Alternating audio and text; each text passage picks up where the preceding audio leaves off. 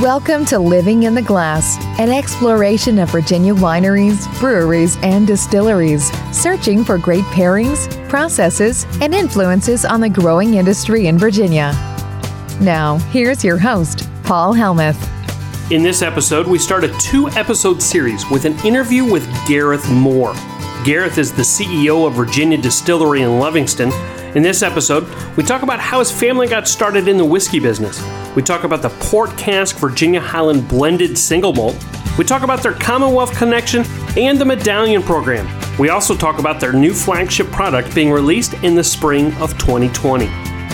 I want to start off with, how did you, and I guess your family, get started in whiskey? Yeah, absolutely. Well, like many stories, it's not a obvious or linear path, but Virginia Distillery Company is the vision of my late father, George Moore. My father was an immigrant from Ireland, came over here on a scholarship in 1972 to George Washington University along with my mother. And he had a successful career in technology and various other businesses. And one of his passions, really as a hobby, was whiskey, like a lot of people, and specifically single malt. He was a big collector of single malts, primarily Scottish. A bit strange that he was an Irish guy liking a Scottish product, but we won't hold that against him. And so in 2011, Dad decided that as he was selling one of his operating businesses, that he'd like to start the next great American whiskey company, and he'd like to make it an American single malt. Enjoying single malts from Scotland and Ireland and Japan, and then being from a country that's really a nation of immigrants that take the best of the old world that they come from and put their own twist on it in the new world, and make it their own is a very long tradition. So Dad got it off to the races in 2011. There was a predecessor group that had some great hopes but didn't get off to the races, and Dad took the assets there and said, this is going to be Virginia Distillery Company. And unfortunately, about 18 months into the project, took a heart attack and passed away. It was sudden and unexpected, and at that point, my father and I had started working together on various projects, primarily in investing and technology. And the whiskey was something we'd talk about, but it wasn't in I guess, call it the traditional investment criteria that Dad was looking at. It was kind of his side project. But after he passed, I decided to take a look and say, hey, what's really going on with this Virginia Distillery Company? And I visited for the first time down in Livingston. And at that point, we had some land, a shell of a building. We didn't have windows or doors, but we had some of the primary equipment. We had some our two stills, as well as our washbacks and our mash tun. And very naively, I said to my wife and my mother, "Hey, this is gonna be easy. Where's the on switch? Where press a button and whiskey comes out the other side." And 6 years later, I can tell you very, very confidently that it has not been easy. Right. It's not just a build it and they will come type of approach, or even just build it. But a lot of lessons along the way, a lot of love along the way, and ultimately doing our best to make my dad's vision into a reality. Now, your go-to whiskey right now, or the primary one that you all have, is the Port Cask finished Virginia Highland whiskey. That's right. Okay, so what can you tell me about that, how it started? Because it actually doesn't start here in Virginia. Exactly. So in 2013, that's when I came into the project, and we didn't actually start distilling until 2015. So there were about 2 years of construction. And bringing a new brand to market is tough, but it's even tougher when you don't have a product. And we knew we didn't want to produce a gin or a vodka or some other clear spirit off the stills. And we decided that we would start by bringing in an imported whiskey from Scotland. It's a 6-year that we get from a smaller producer over there. They send it over to us, and we put it in Virginia port casks, and anywhere from 9 to 24 months, somewhere along that time period, we get a lot of color, we get a lot of flavor and sweetness, and some additional smoothness from the barrel over those last few years, and we get a product that we call our own. And then beginning in 2017, we had some distillate that we had been aging for a few years that was not quite ready for bottling, but if it was added to that imported product and blended very carefully, then we started realizing we could end up with something that really was uniquely American. Not purebred yet. We had the import being a big part of it, but for the last few years, our Virginia Highland whiskey is being comprised of both that imported 6-year single malt from Scotland, as well as our own malts that we make on site. So they call us a blended malt because of those two. I like to think of it as a married malt because it's just two. And we've done well with it. One of the interesting things to me is on the front end, when I was still a novice to the business, I'm thinking about it as really just a way to get early revenue and a way to try to get our name out there. But after going through it, I think the real value was building internally within the team at VDC the capacity and the competency around blending, because I think that's something that's often overlooked by consumers and even some smaller craft distillers. Just the importance of having a very disciplined process in your sensory analysis, how you go about your marrying and your proofing, all the way up until it gets into the bottle. So getting some competency around that in advance of our own purebred American single malt being ready, having that in our range of abilities is very positive. So I guess going back to the original one, how much has it changed other than just becoming a blended malt since you started, the flavor profile? So it's changed slowly over time, and I'd say the two things, or let's call it three things, that have changed the flavor over time are one, the variety of port casks that we use. In our first batches, we were limited to just one winery because of our relatively small scale. At that time, we were working with Horton Vineyards.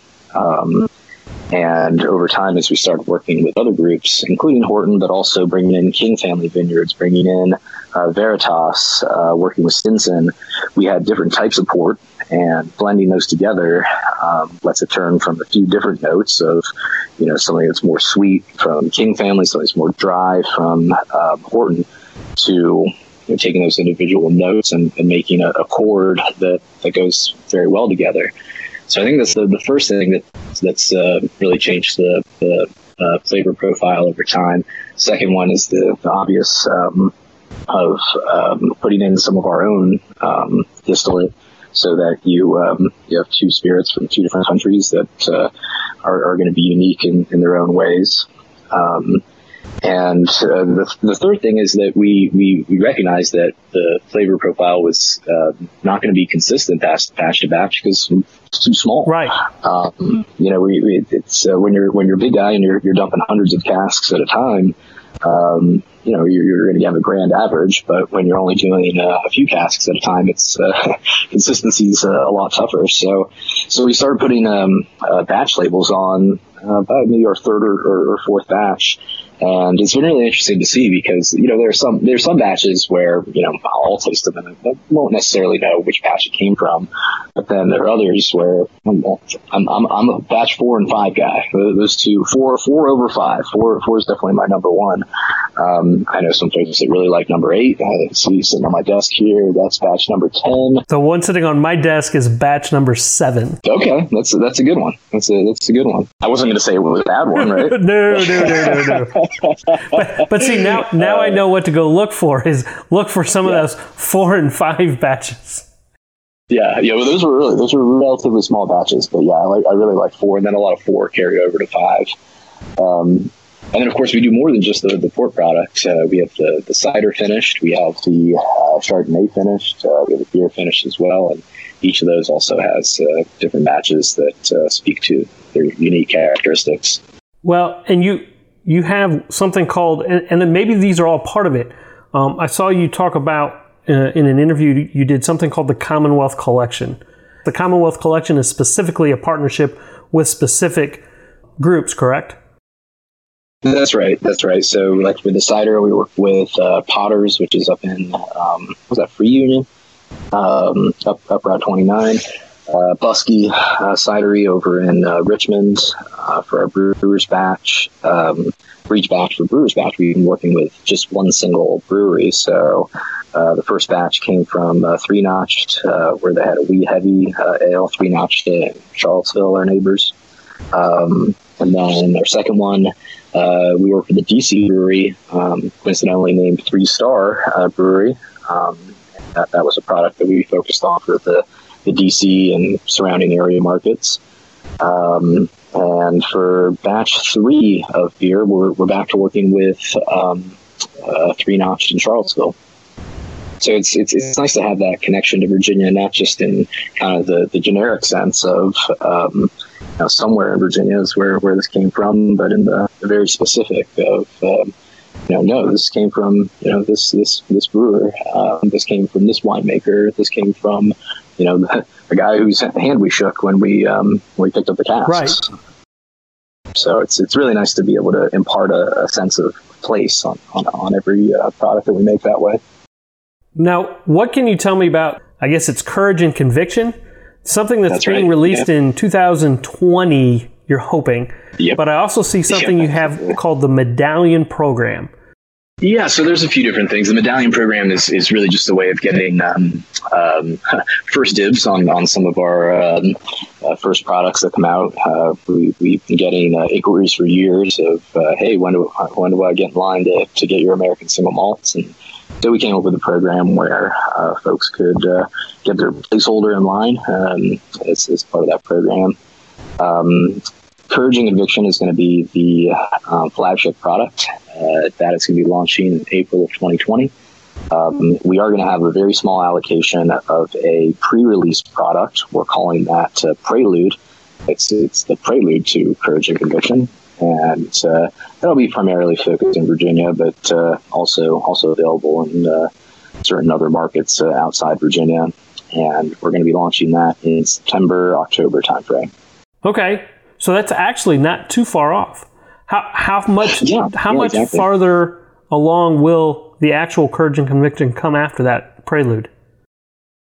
Well, there's 2 components. First is the age. So Prelude will be closer to 3 years versus the full Courage and Conviction product will be 4 years or older. And that's just between our bottling cycles and when we're releasing the different products. And 1 year might not sound a lot to guys in Scotland, but it's another 33% higher going from 3 to 4.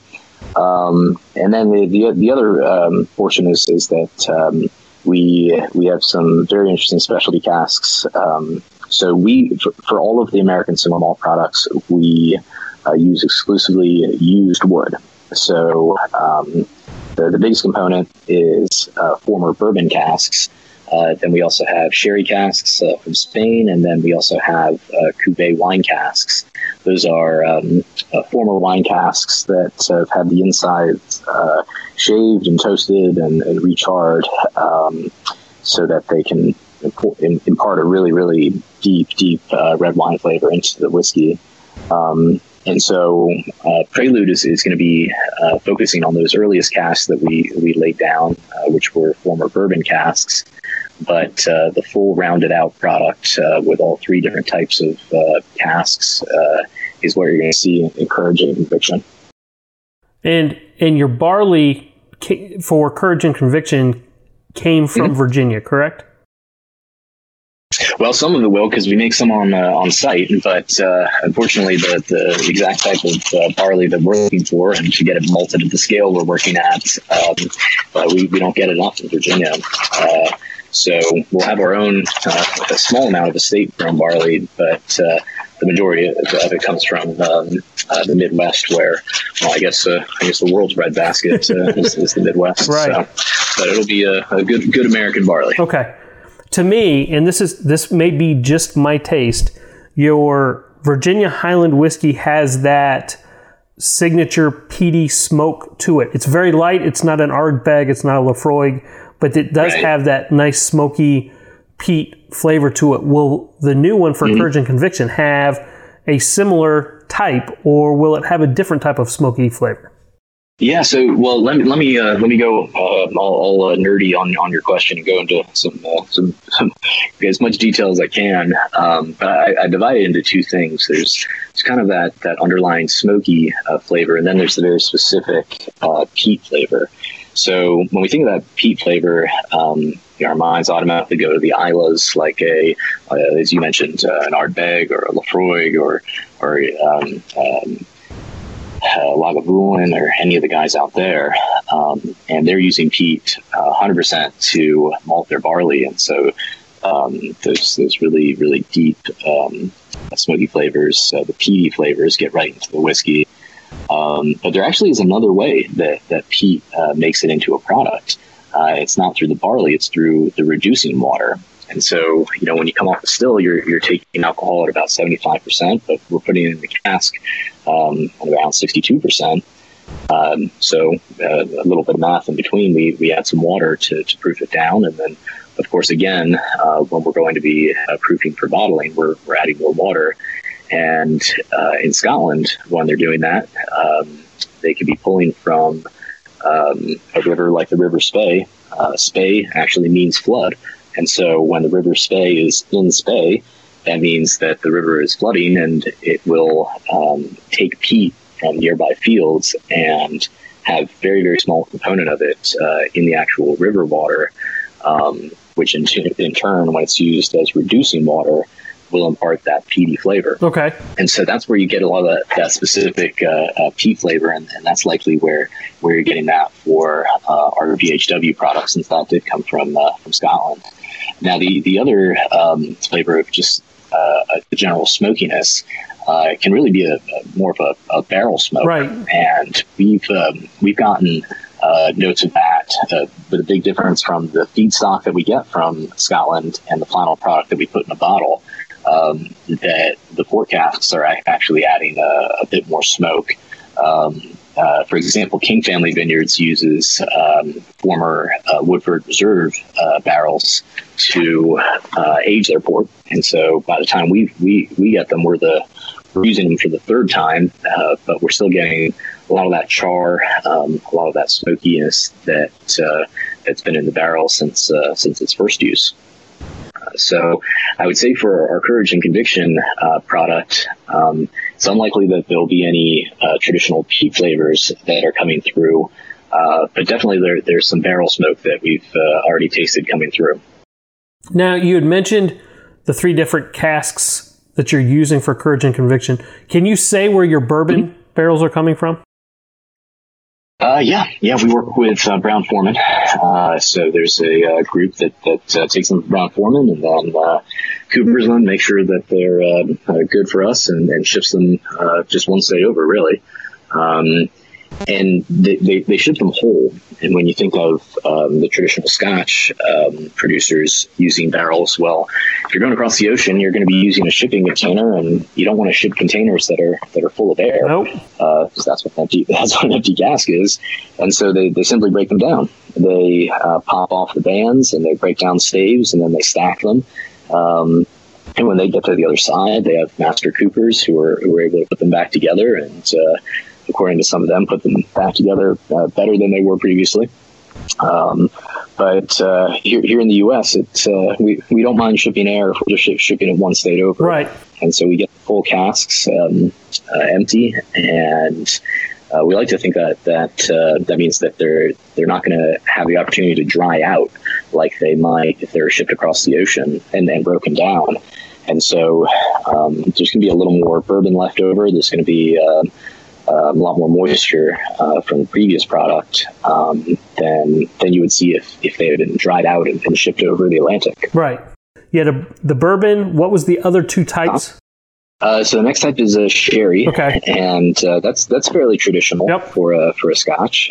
They've been using them for years, and there's actually quite the shortage of sherry barrels, because it turns out more people like whiskey that's aged in sherry barrels than people actually drink sherry. Right. It's a drink that's kind of gone away over time, particularly in the U.S. I think before I was in the industry, I'd only ever had sherry and like as a soup or with a soup at a fancy restaurant or something.